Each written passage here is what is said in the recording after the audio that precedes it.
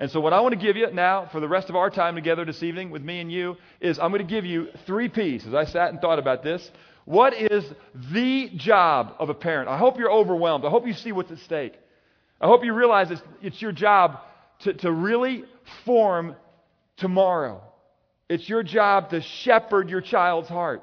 It's not your job to not just be humiliated by the way your child acts in public. It's not your job to keep the CPS from knowing your name personally. Just like the goal of marriage, gang, is not to stay undivorced. And I know that there's a bunch of folks in this room that are here together that you're more undivorced than you are married. And you're missing the goal of marriage.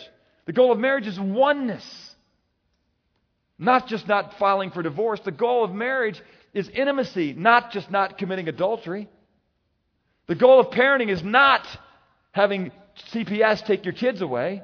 The goal of parenting is not having your kids be a terror in reputation in the community. The goal of parenting is to have your child learn the way of righteousness, embrace it themselves, and walk in the fear of the Lord. To shepherd their heart.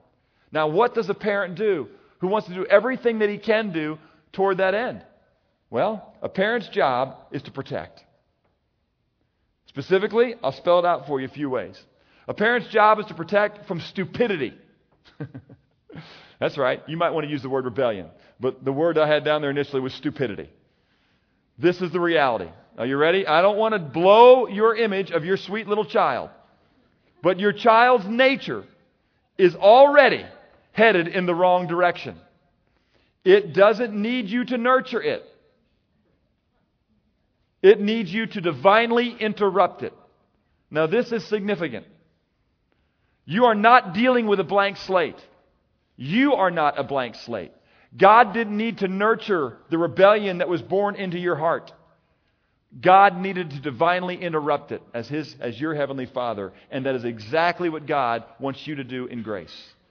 Children are reproduced after their kind. And what is their kind? They are born now into a race of sinners, of rebels against God. And that is why. I just have a little list here. Children are selfish. And listen, I didn't just do a case study on the Wagner home. But if I did, I could have come up with this.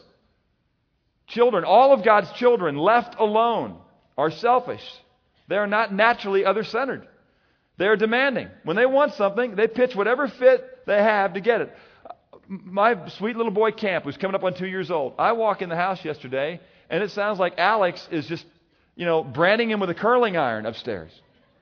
And I go, what in the world is going on? And she goes, he's been doing that for 15 minutes. He doesn't like the clothes I put on him. And I looked at him and I said, hey, Barbie, you're a guy. You don't care what clothes you wear.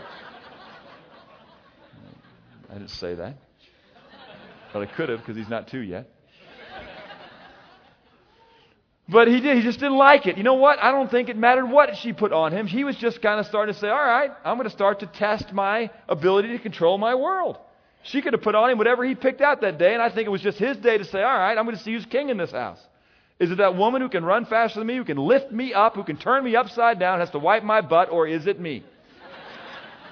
Now, frankly, if there was somebody every time I crapped in my pants and wiped my rear end, I'd start to think I was king too. Okay? But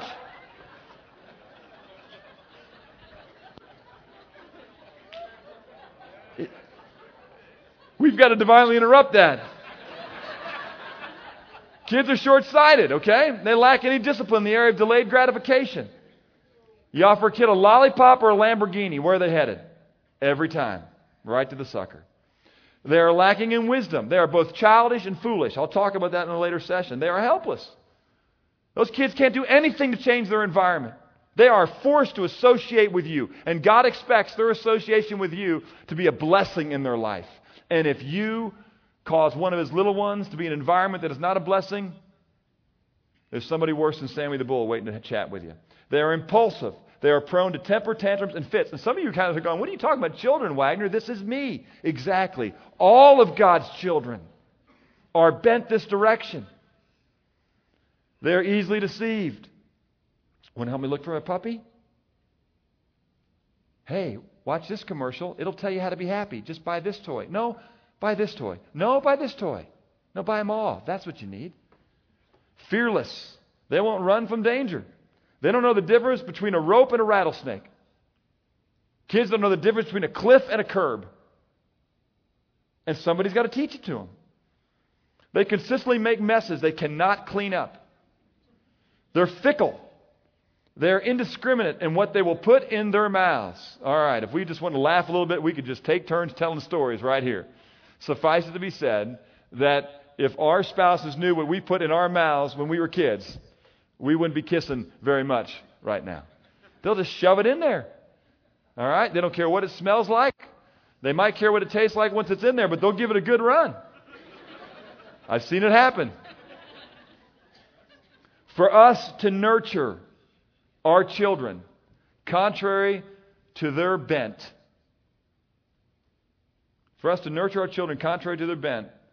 our nature needs to be divinely informed. In other words, the problem is that we've got the same corruption in us that they've got in them. And so we've got to find a way to correct our nature if we're going to be a part of God's divine grace in their nature. Here's the good news. God loves it when you are overwhelmed. Because what do kids that are overwhelmed do? They look for their mom and their dad, and they walk around the house like this. Don't they? I've got a 2-year-old in my house right now, and that is his favorite position when he sees me. He immediately turns like this. You can lift me up where the good pretzels are. You know where the good cookies are. Take me. Take me. I can't reach them. Get me up there. Okay? And so he just walks around like this whenever he sees me. All right? If I kind of have something else going on, he turns like this over to Kirby. Kirby always takes him to the good cookie. She is definitely politicking for mayor if Camp's voting. All right? But that's what a kid does. And you know what? It is one of the most ingratiating things that any of my kids do. Do you know what I really love when I get home? I love when my 12-year-old sees me and does this. It warms my heart even more than when my 2-year-old does it. Because she's just saying, I just want, I can reach the cookies, but I want you. I want to be in relationship with you. I've missed you. I'm glad you're home. Hold me. Talk to me. Speak wisdom into my life. Boy, I love that. I love that. And so does your father. Are you overwhelmed? Are you not sure how to divinely interrupt your bent and your nature? Then I'm going to tell you, you need to just walk around like this. Say, oh, Father in heaven, you've got what I need. He loves that. Just write down your notes right there. We won't look at it, but just write down 1 Kings chapter 3, 7 through 9. That was a guy who was the king of Israel. And when he was given stewardship over a lot of children, what he specifically did is he just said, you know what, Father? I don't have the wisdom to shepherd these folks. And if I could have anything, what I'd ask for you is wisdom. Will you give it to me? And God said, in spades. In spades. And you've asked for something that really pleases me, Solomon. And guess what? You have the same opportunity. But you got to ask yourself this. God's looking at you right now, and He's saying, hey, I'm giving you 24 hours today. What are you going to do? What do you want?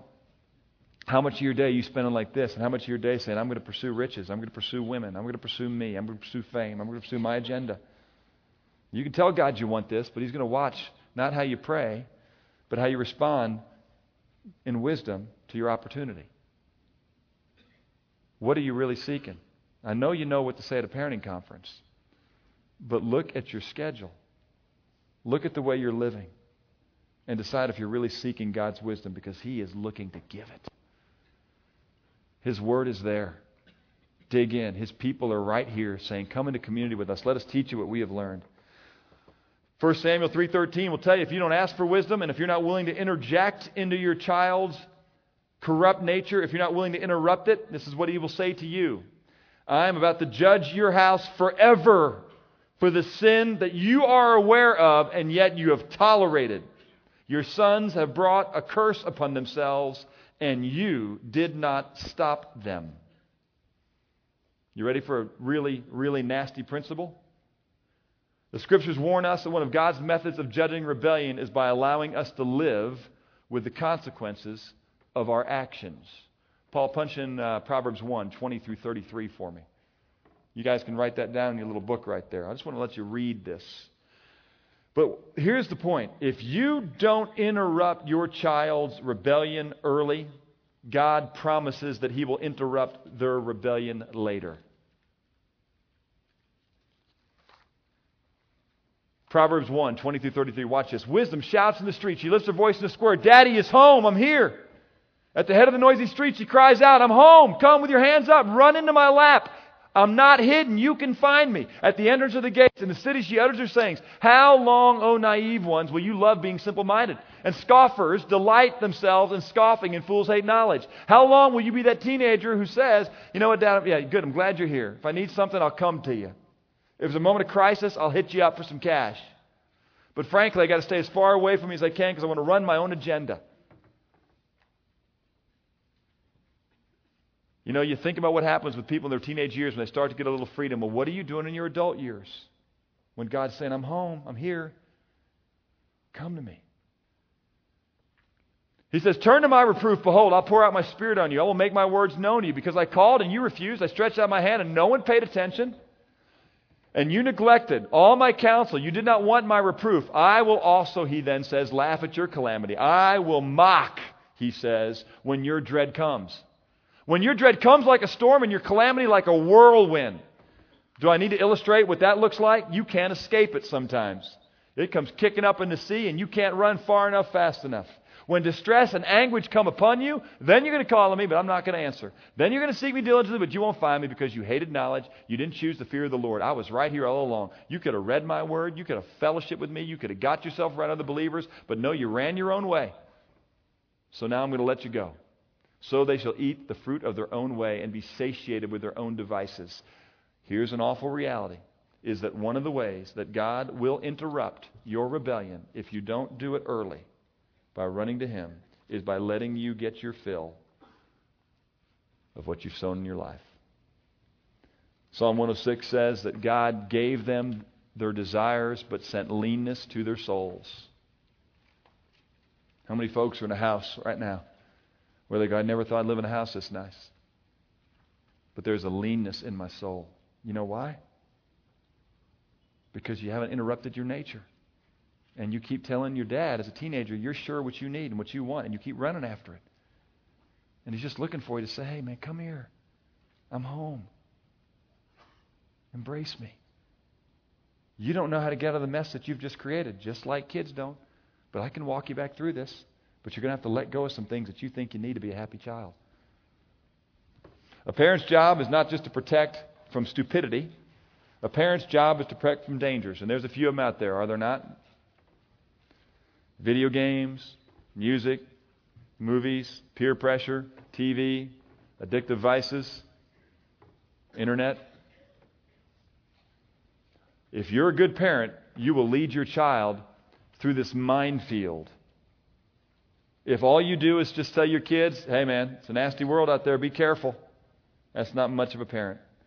You know, Corrie ten Boom, you guys know, was famous for the way that she handled a lot of their being aware of the persecution that was happening to the Jewish people in Holland, where she was raised. When she was a young girl, right around the turn of the century, she was at school and she was studying a poem. And she read a poem there that in that poem said, a young man whose face was shadowed by sex sin. That was one of the lines in the poem.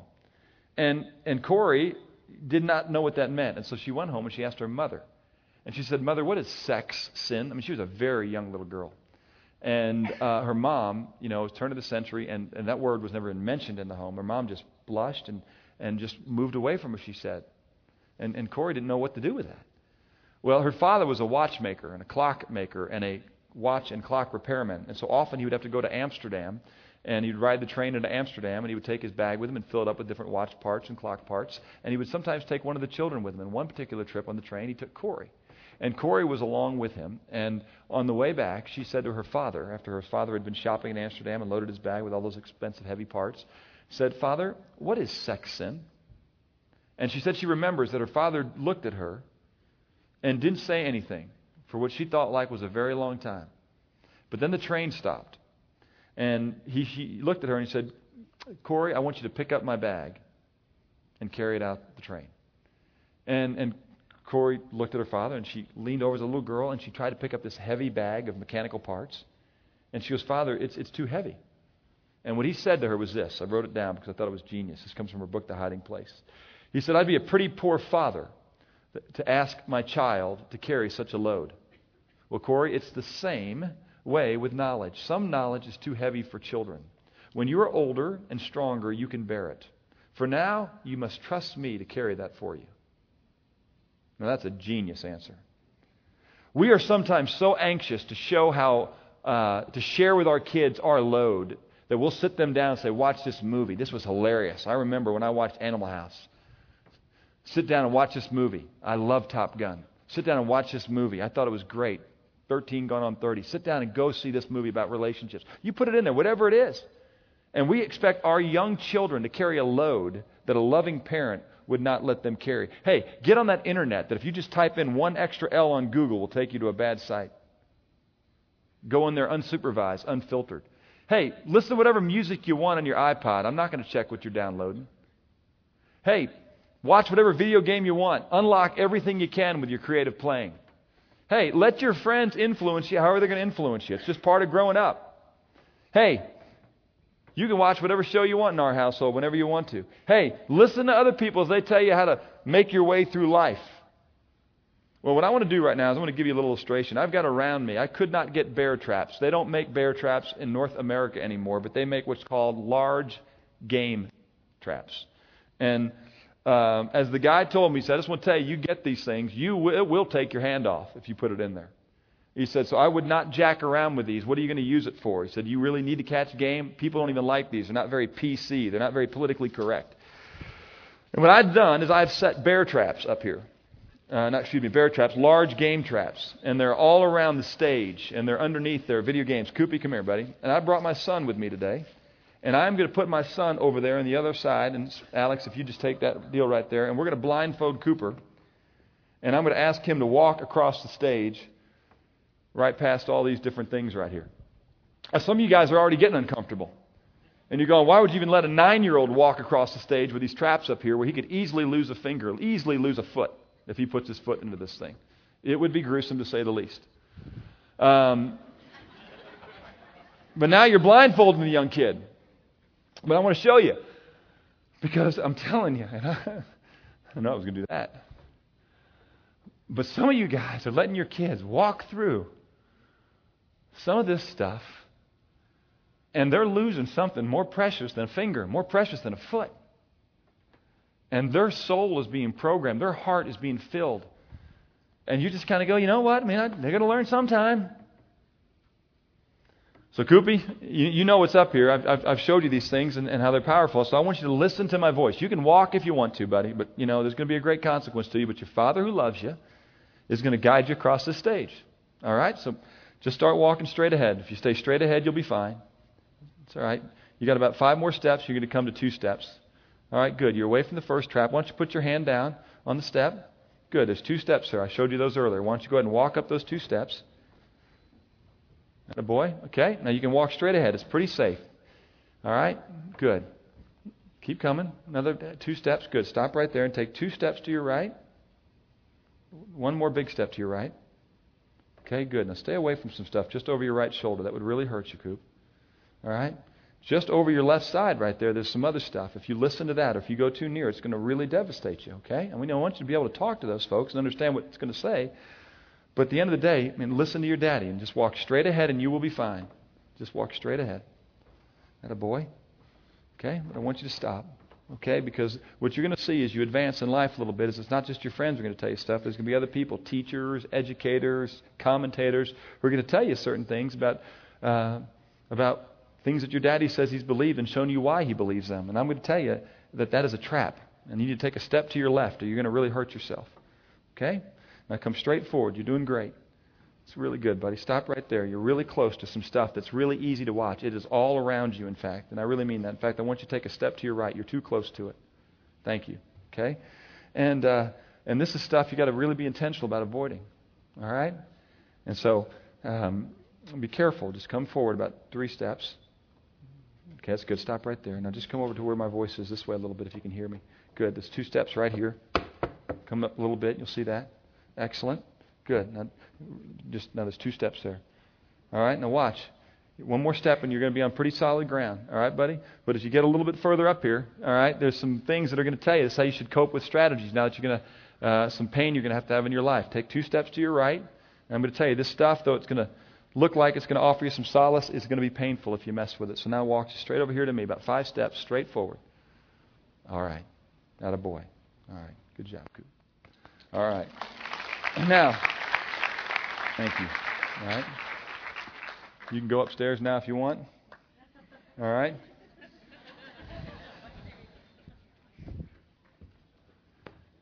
And because we've taught, watch yourself, Coop. There's a trap right there. Okay. Easy. Now I want to tell you, these things are really they're pretty amazing. If you, oh, I missed it. See there? All right. But it'll cut that little piece of lettuce. Here's a watermelon. For those of you guys who are sitting over here, I'll do a Gallagher for this group right over here. How's this? You guys ready? Look out, Coop. Oh, there. Takes the watermelon off. But these traps right here, like I said, would take his foot off. And it wouldn't be a pleasant thing. Okay? And it's a parent's job to protect their children from danger. It's not an overbearing parent that would do this. It's a loving parent that would make sure that their child doesn't just walk aimlessly through what their friends are saying to them. And then just let them watch whatever media they want that's out there. And I'm setting these off on purpose so that we don't forget them, that they're set off a little bit later. Or lets them just go and just, nonstop play with video games and things of that sort. It's a parent's job to protect from danger. Sometimes, I just have down there, if you want to look at it, I want to be a kid again. I want to go back to the time when things were just a lot more innocent. And one of the things that we're doing is we're pushing our kids into an adult world in a way that's really causing them a lot of pain. You've got to learn to screen what your child's intake and diet is. You do it with food. You've got to do it with the influences of the world. We're going to talk tomorrow about how to pace that. The parent's job is to protect from the world. And what I have there for you in that notes is that little article I read for you a little earlier, so you can have that yourself. Okay? A parent's job is to provide shelter for that child. 1 Timothy 5:8 is the one that says this. But if anyone does not provide for his own, especially for those of his own household, he has denied the faith. He's worse than an unbeliever. But as we talked as men a couple of Tuesdays ago, here's the reality. Providing for your family includes more than just providing them with funds. You've got to shelter them from a lot of things. Definitely God wants you to be the primary means for food, shelter, and clothing to come their way. But I'm going to tell you, I have never, ever, not one time, like I've never had a wife, and I said this before, come into my office and say, yes, the man loves me. Yes, the man cherishes me. Yes, the man is intimate with me. Yes, the man pursues oneness with me. Yes, the man is faithful to me. Yes, the man has taken, made different hard decisions in his career so he can be close to me. But I am leaving him because I only live in a 2,200 square foot home and because I drive a Buick. I am out. I've never heard it said. I've never had a kid come into my office. I've never heard a kid in all my years of working with youth who said to me, you know what, my parents suck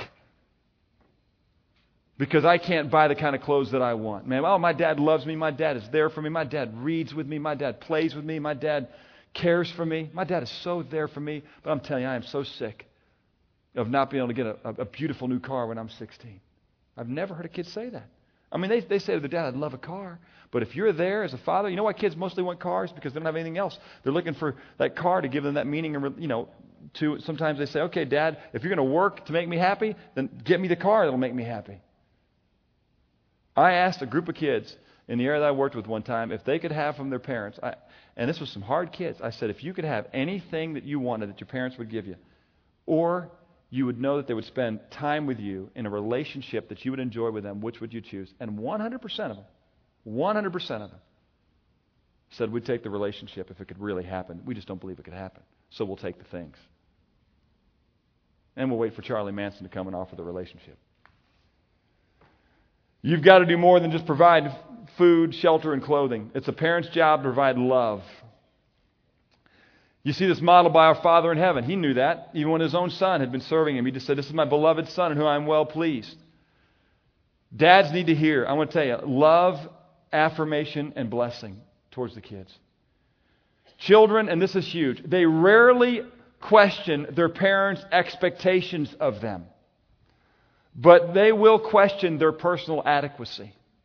If you are a performance-based individual and your kids are driven to look a little better, if your kids are driven to weigh a little less, if your kids are driven to perform a little better, academically outperform others that are around them, and that's the way they get love, and if they see them not living up to your expectation on the athletic field, in the classroom, or in the mirror, or whatever it might be, they won't question your opinions as a parent. They will question their adequacy, and they will learn to hate themselves. There is no wound as dangerous, and men, I speak to you specifically on this. There is no wound as dangerous for or deep in a man, and I want to say in a man or a woman, and I'm going to show you some stats to back that up, as the wound brought about by an absent or abusive father. Here's some statistics. Children who grow up without a father present, even when adjustments are made for income, are 75% more likely to need professional assistance for emotional problems, twice as likely to repeat a grade at school, and more likely to suffer a wide variety of disorders, including anxiety, peer conflict, and hyperactivity. 63% of youth suicides are from fatherless homes. 85% of all children that exhibit behavioral disorders come from the fatherless home. 80% of rapists motivated with displaced anger come from fatherless homes. 71% of all high school dropouts come from fatherless homes. 70% of juveniles in state-operated institutions come from fatherless homes. 85% of all youth sitting in prison grew up in a fatherless home. That means, Dad, if you are absent, or if you're abusive, or if you're a driving father, if you're all rules and no relationship, your kid's 5 times more likely to commit suicide, 32 times more likely to run away, 20 times more likely to have behavioral disorder, 14 times more likely to commit rape, 9 times more likely to drop out of school, and on it goes. It is nauseating. I want to read this to you. It's one of my favorite things. I read it often myself. I have known of a number of wealthy men who were not successful as fathers. They made money rapidly. Their factories were marvels of organization. Their money investments were sound and made with excellent judgment, and their contributions to public service were useful and willingly made. All this took time and thought. At the finish, there was a fortune on one hand and a worthless and dissolute son on the other. Why? Too much time spent in making money implies too little time spent with the boy. When these children were youngsters romping on the floor, if someone had come into any one of those fathers and offered him $1 million for his son, he would have spurned the offer and kicked the proposer out of the doors. Had someone offered him $10 million in cash for the privilege of making a drunkard out of his son, the answer would have been the same. Had someone offered to buy from him a fortune for the privilege of playing with that boy, of going on picnics and fishing trips and outings, and being with him a part of every day, he would have refused the proposition without giving it a second thought.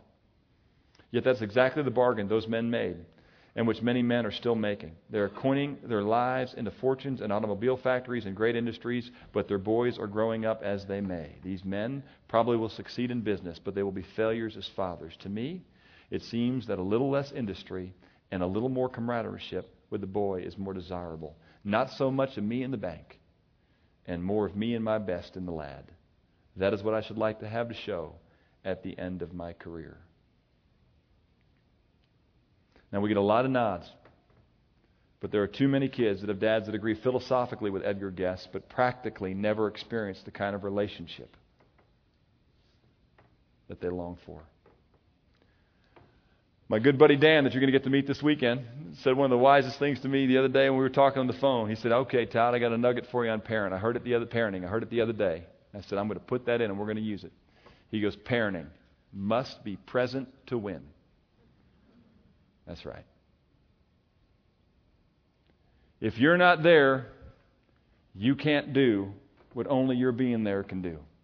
Don't buy the myth of quality time over quantity time. You can't create magic moments, folks. You got to let them happen.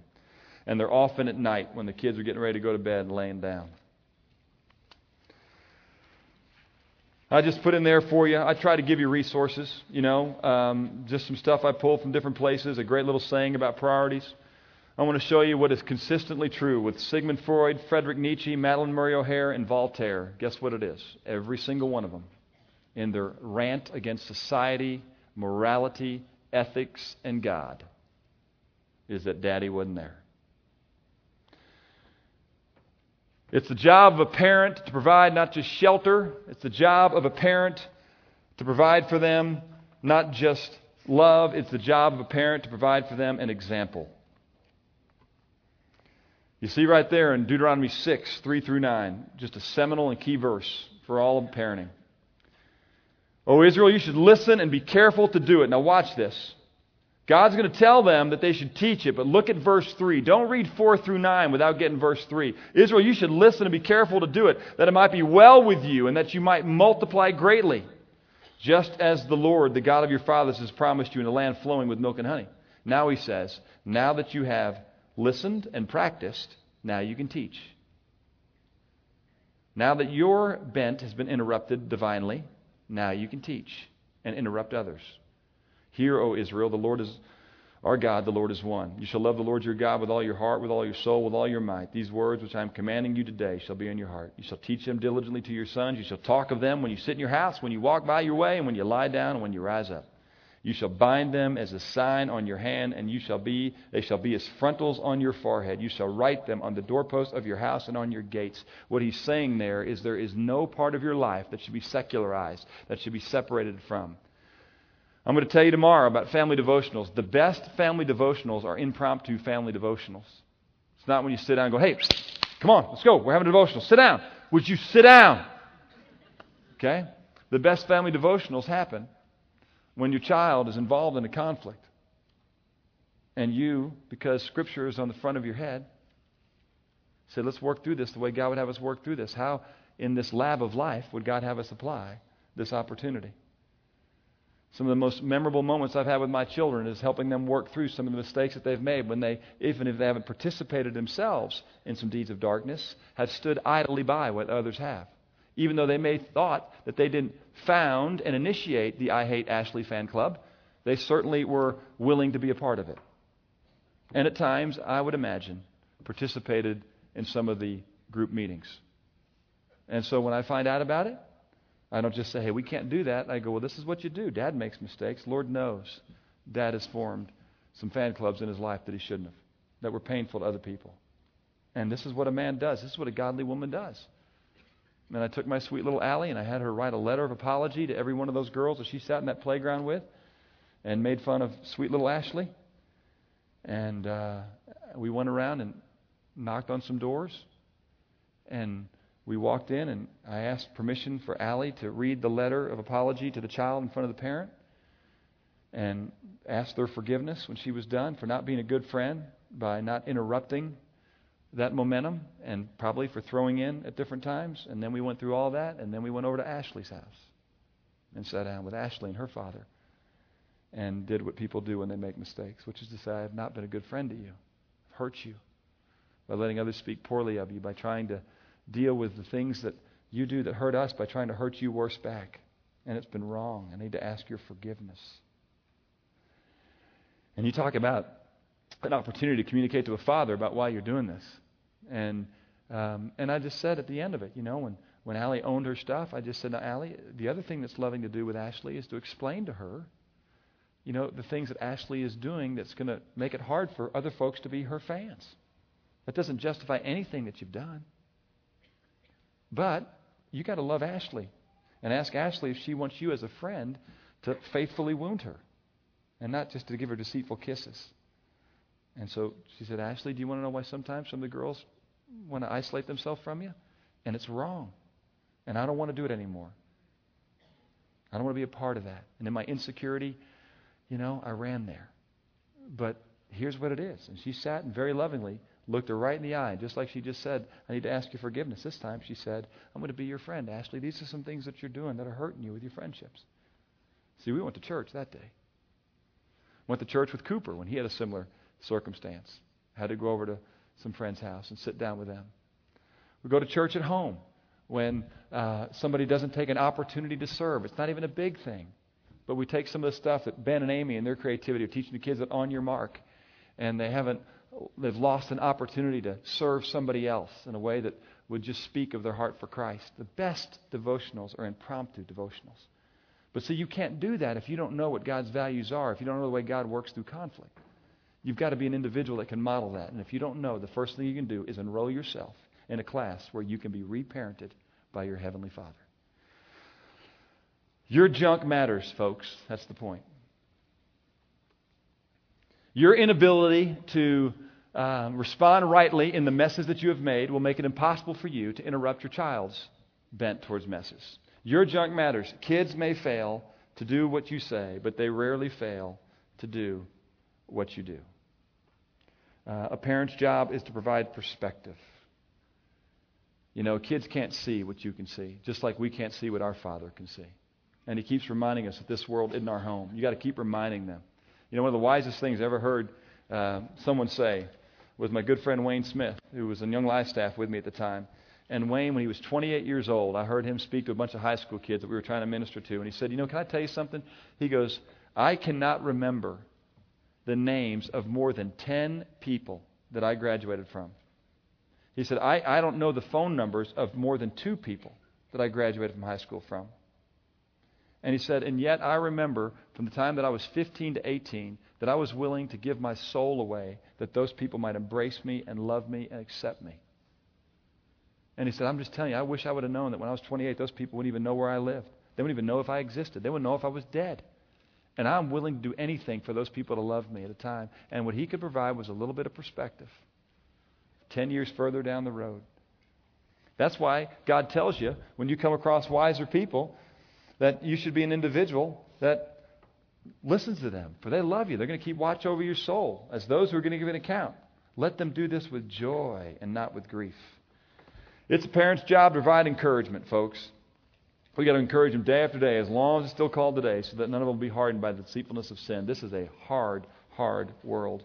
I love to play games with my kids. We play a lot of games at the Wagner household. And my friends Blaine and Millie are here, and they play in a lot of the same sports teams as my kids do. And Millie told me a story about a friend of hers that walked up to Blaine and said, hey, Blaney, how's soccer going? And he said, oh, it's going good. It's going good. He said, well, who's some of the better players on your team? And she said, Blaney looked right back and said, oh, I am. And so a little bit later, this mom bumped into Millie at the grocery store and said, hey, I saw your son. I asked him about the soccer team. She goes, oh, good. Well, yeah, he looked me right in the eye when I asked him who one of the better players were, and he said that he might be. And Millie says, well, I'm always telling him about the ride home. Blaney, you did great out there. You were one of the best players I saw out there today. And she goes, hey, it's the world's job to knock them down. It's my job to build them up. That's what she said. All right? Now, as a young man, he'll learn maybe not to respond that way, but how great that that's the mom's perspective. How great that that's the mom's perspective. Everybody's going to tell him what he did wrong. I guarantee you, if he'd ride home with Dad, Dad would have pointed out the fact that even though he scored 5 goals, if he'd have just gone up on that pass, he'd have gotten 6. That's 2 hat tricks. Come on. You're a Wagner. All right? I play the game Loaded Questions with my kids. And one of the questions, this was a while back, one of the questions that was on this particular sheet at the time was, how would you describe yourself? And pick 2 words. And I absolutely cracked up. Cooper said, handsome and athletic. Cade said, nice and gentle. And we went, what?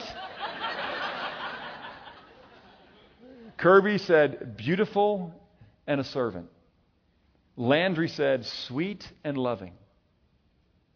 And I just thought to myself, I am so glad that my kids, when they think of themselves, that they think of themselves in positive ways. That they don't go, I'm ugly. I'm incompetent. You'd asked me that when I was a kid, I would have said, bucktooth clod. And that's what I'd have said. And you'd have gone, well, Todd, that's because you were a bucktooth clod. And you had an older brother who faithfully reminded you of that. And I'm telling you, I can remember. I can remember just stuff. One of the things you got to remember, folks, is that old childhood rhyme, sticks and stones may hurt my bones, but names will never hurt me, is a lie. I have broken numerous bones on my body. I've had hundreds of stitches. And I have to remember. I go in, they say, have you had surgery before? I've got to go and take my shirt off and see what side the shoulder surgery was on. I've got to see what knee was scoped. Okay? And I can't remember where I was hurt. But I'm going to tell you what, there are names that I was called by my dad or by my brother or my friends that to this day take my breath away. And I can remember being in 9th grade. And I can remember being at McDonald's on Lindbergh Road and sitting there next to Laura Perry, who I had a crush on since 6th grade.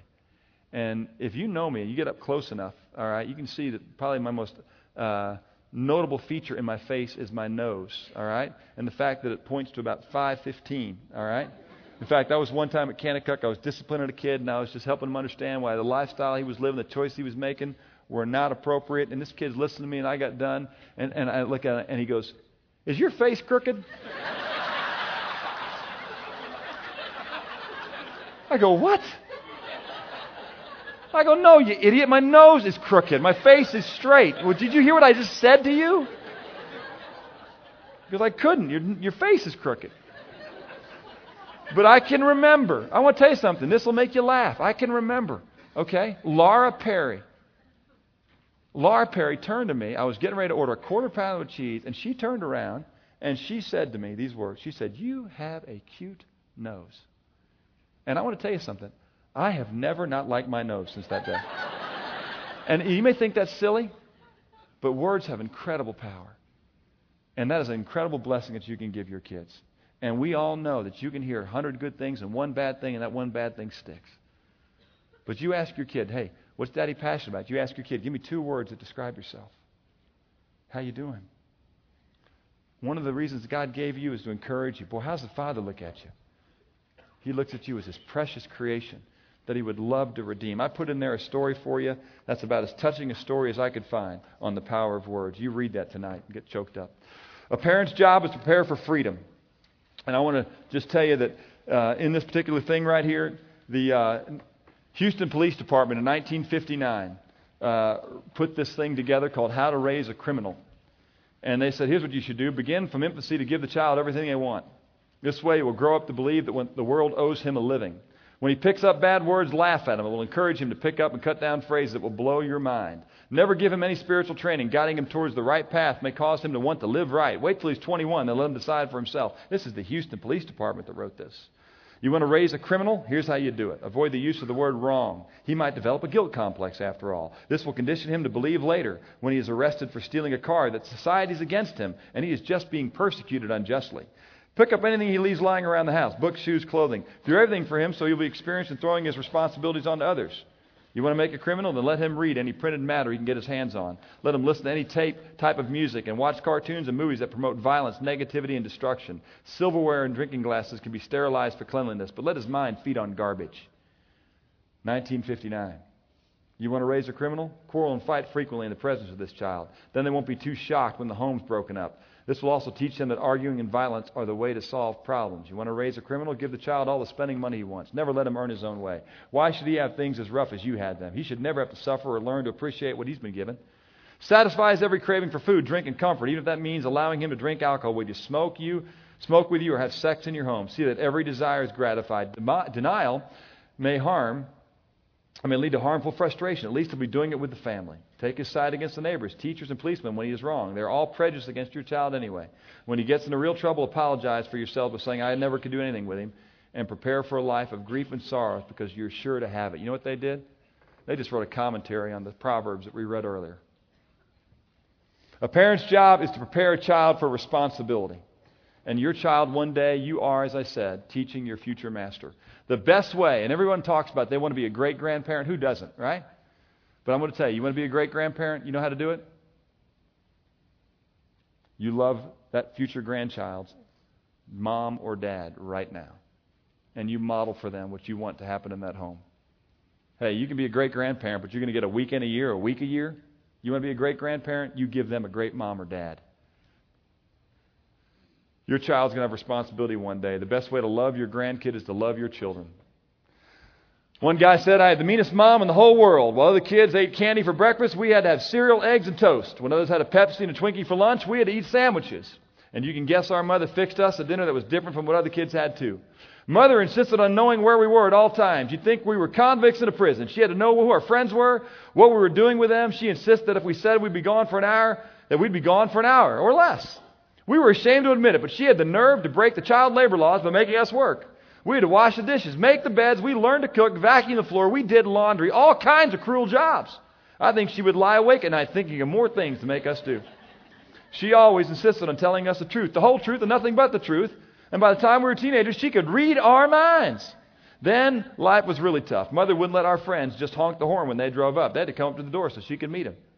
When everyone else could date when they were 12 or 13, we had to wait until we were older. Because our mother, we missed out on a lot of things other kids experienced. None of us have ever been caught shoplifting, vandalizing others' property, even arrested for any crime. And it's all her fault. Now that we've left home, we're all God-fearing, educated, honest adults. We're doing our best to be mean parents, just like Mom was. I think that's what's wrong with the world today. It just doesn't have enough mean moms anymore. Well, folks, a parent's job is also to prepare for greatness. What I mean by that is you've got to encourage your child towards greatness. You've got to envision what their greatness could be. You've got to empower them towards it, and you've got to unleash them to get it. But you've got to have a vision for what they're going to be great in. I hope that your children do well in sports. May God give you a valedictorian. But if that's how you define greatness, I can tell you there are numerous valedictorians who hate themselves and are miserable and whose hearts are dark, and athletes, goes without saying, whose lives are empty. The real goal is raising an honest, responsible kid who demonstrates genuine respect and love for others, overflowing from their understanding God's love for them. A parent's job is to prepare for accountability. They're going to have it. This is a fantastic article that came out by a guy who's the president of Prison Fellowship Ministries. And I'm going to tell you what he does. He condenses a book by Jennifer Morse called Smart Sex. I'm going to just read you portions of it. This article. The book, Jennifer Morse is not a believer. Jennifer Morse is just a social commentator. And she wrote in a book called Smart Sex, Finding Lifelong Love in a Hookup World. Listen to this. She reminds us that free societies require people who live with a conscience. The vast majority of people must obey the law voluntarily, not because they're afraid of the police or society can't survive.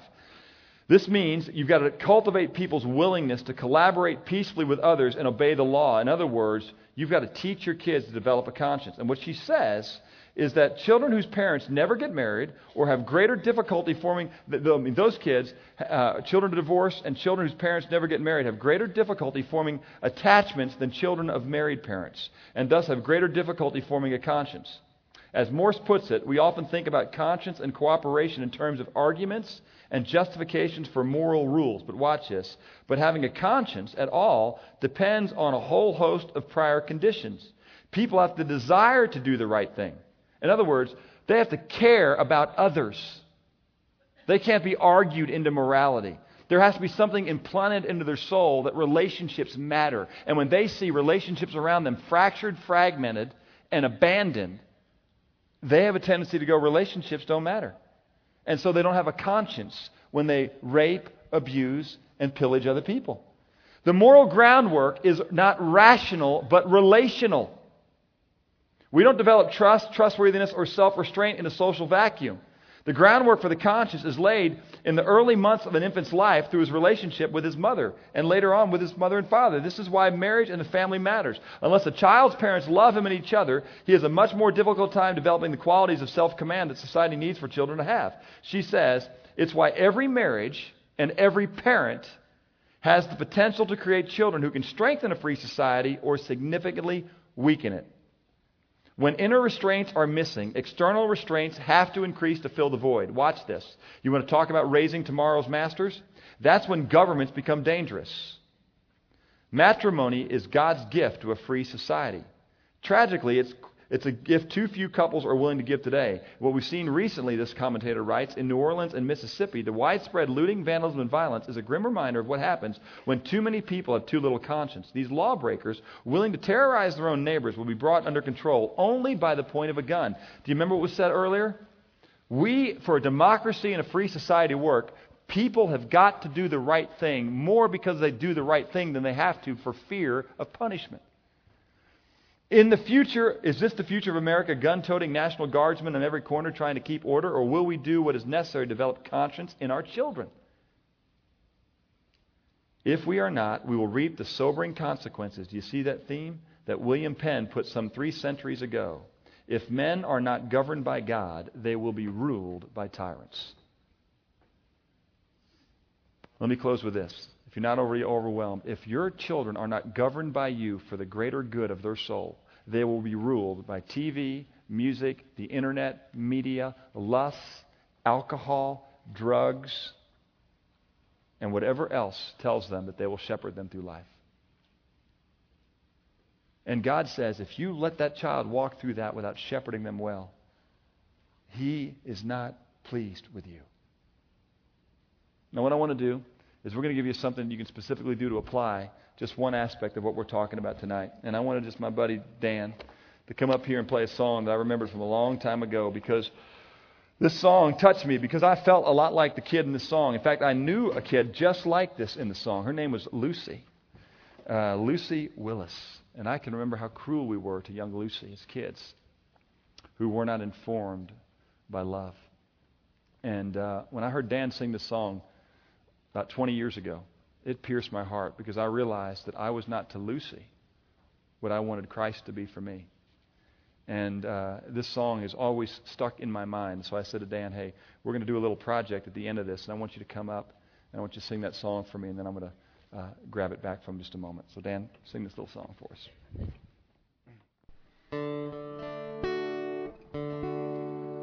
Louise was a loser,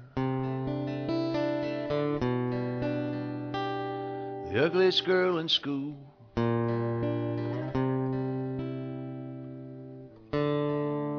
Her short, stringy hair made everyone stare, and her hand-me-down clothes made her look like a fool. Ugly Louise.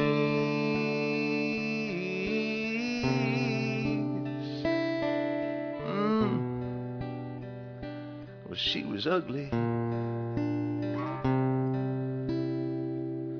Louise was a loser. She stuttered when she'd speak. When she'd come to play, we'd all run away and laugh at the wart on her cheek. Ugly Louise.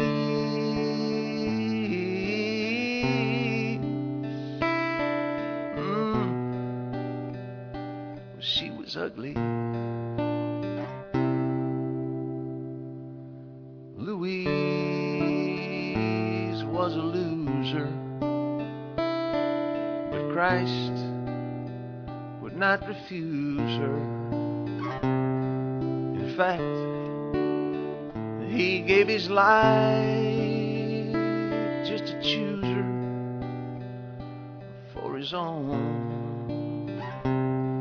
'Cause to Him, she was lovely. She was never ever ugly.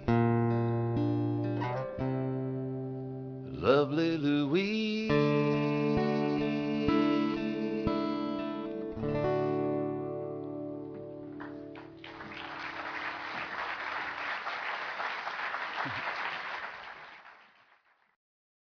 I want to tell you something. Your kids, just like you a lot of times, they feel just like Louise.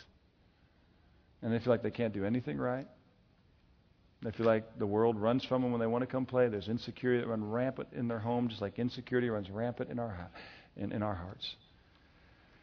And you've got a great privilege to speak into their life the way Christ spoke into Louise's life, the way Christ spoke into my life, and said, you got a lot more than a cute nose, Todd. I love you. And I died just to choose you.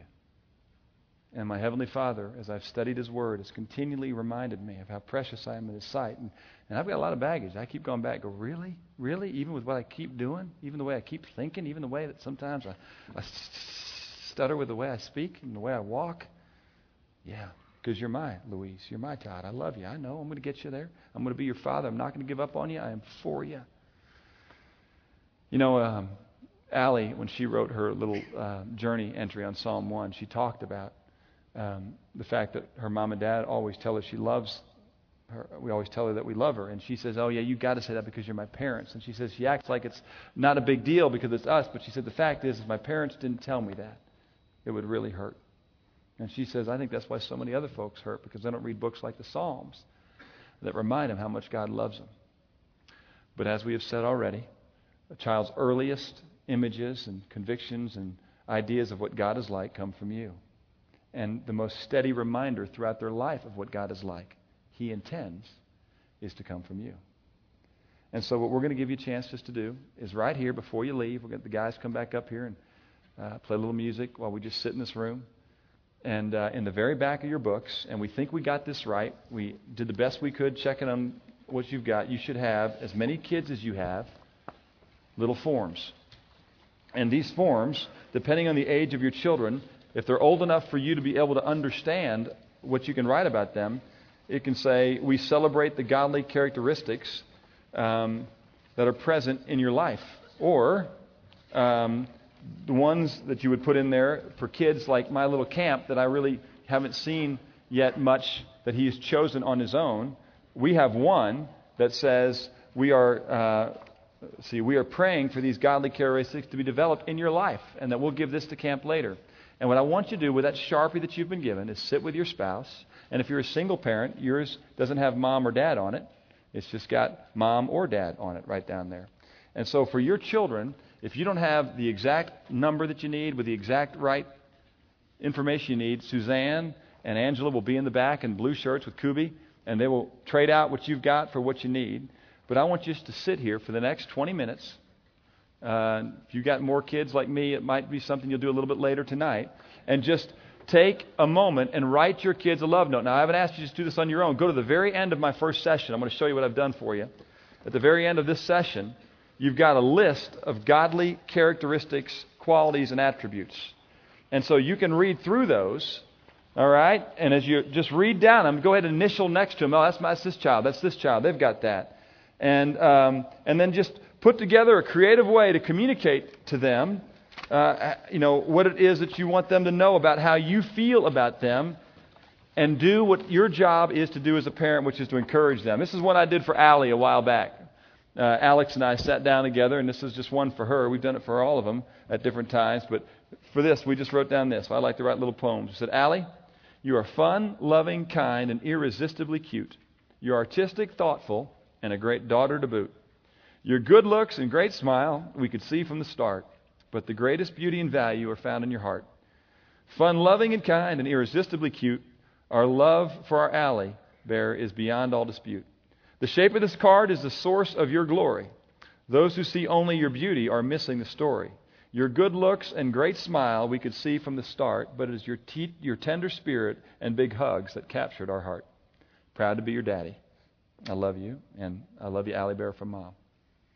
And so when you give these gifts to your kids, you're playing a game like Loaded Questions sometimes. You say, give me 2 words to describe you. And they won't say stringy hair, buck tooth.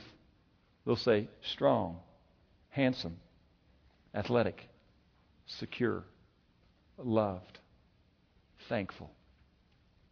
And you will be blessed. Take a moment and bless your kids.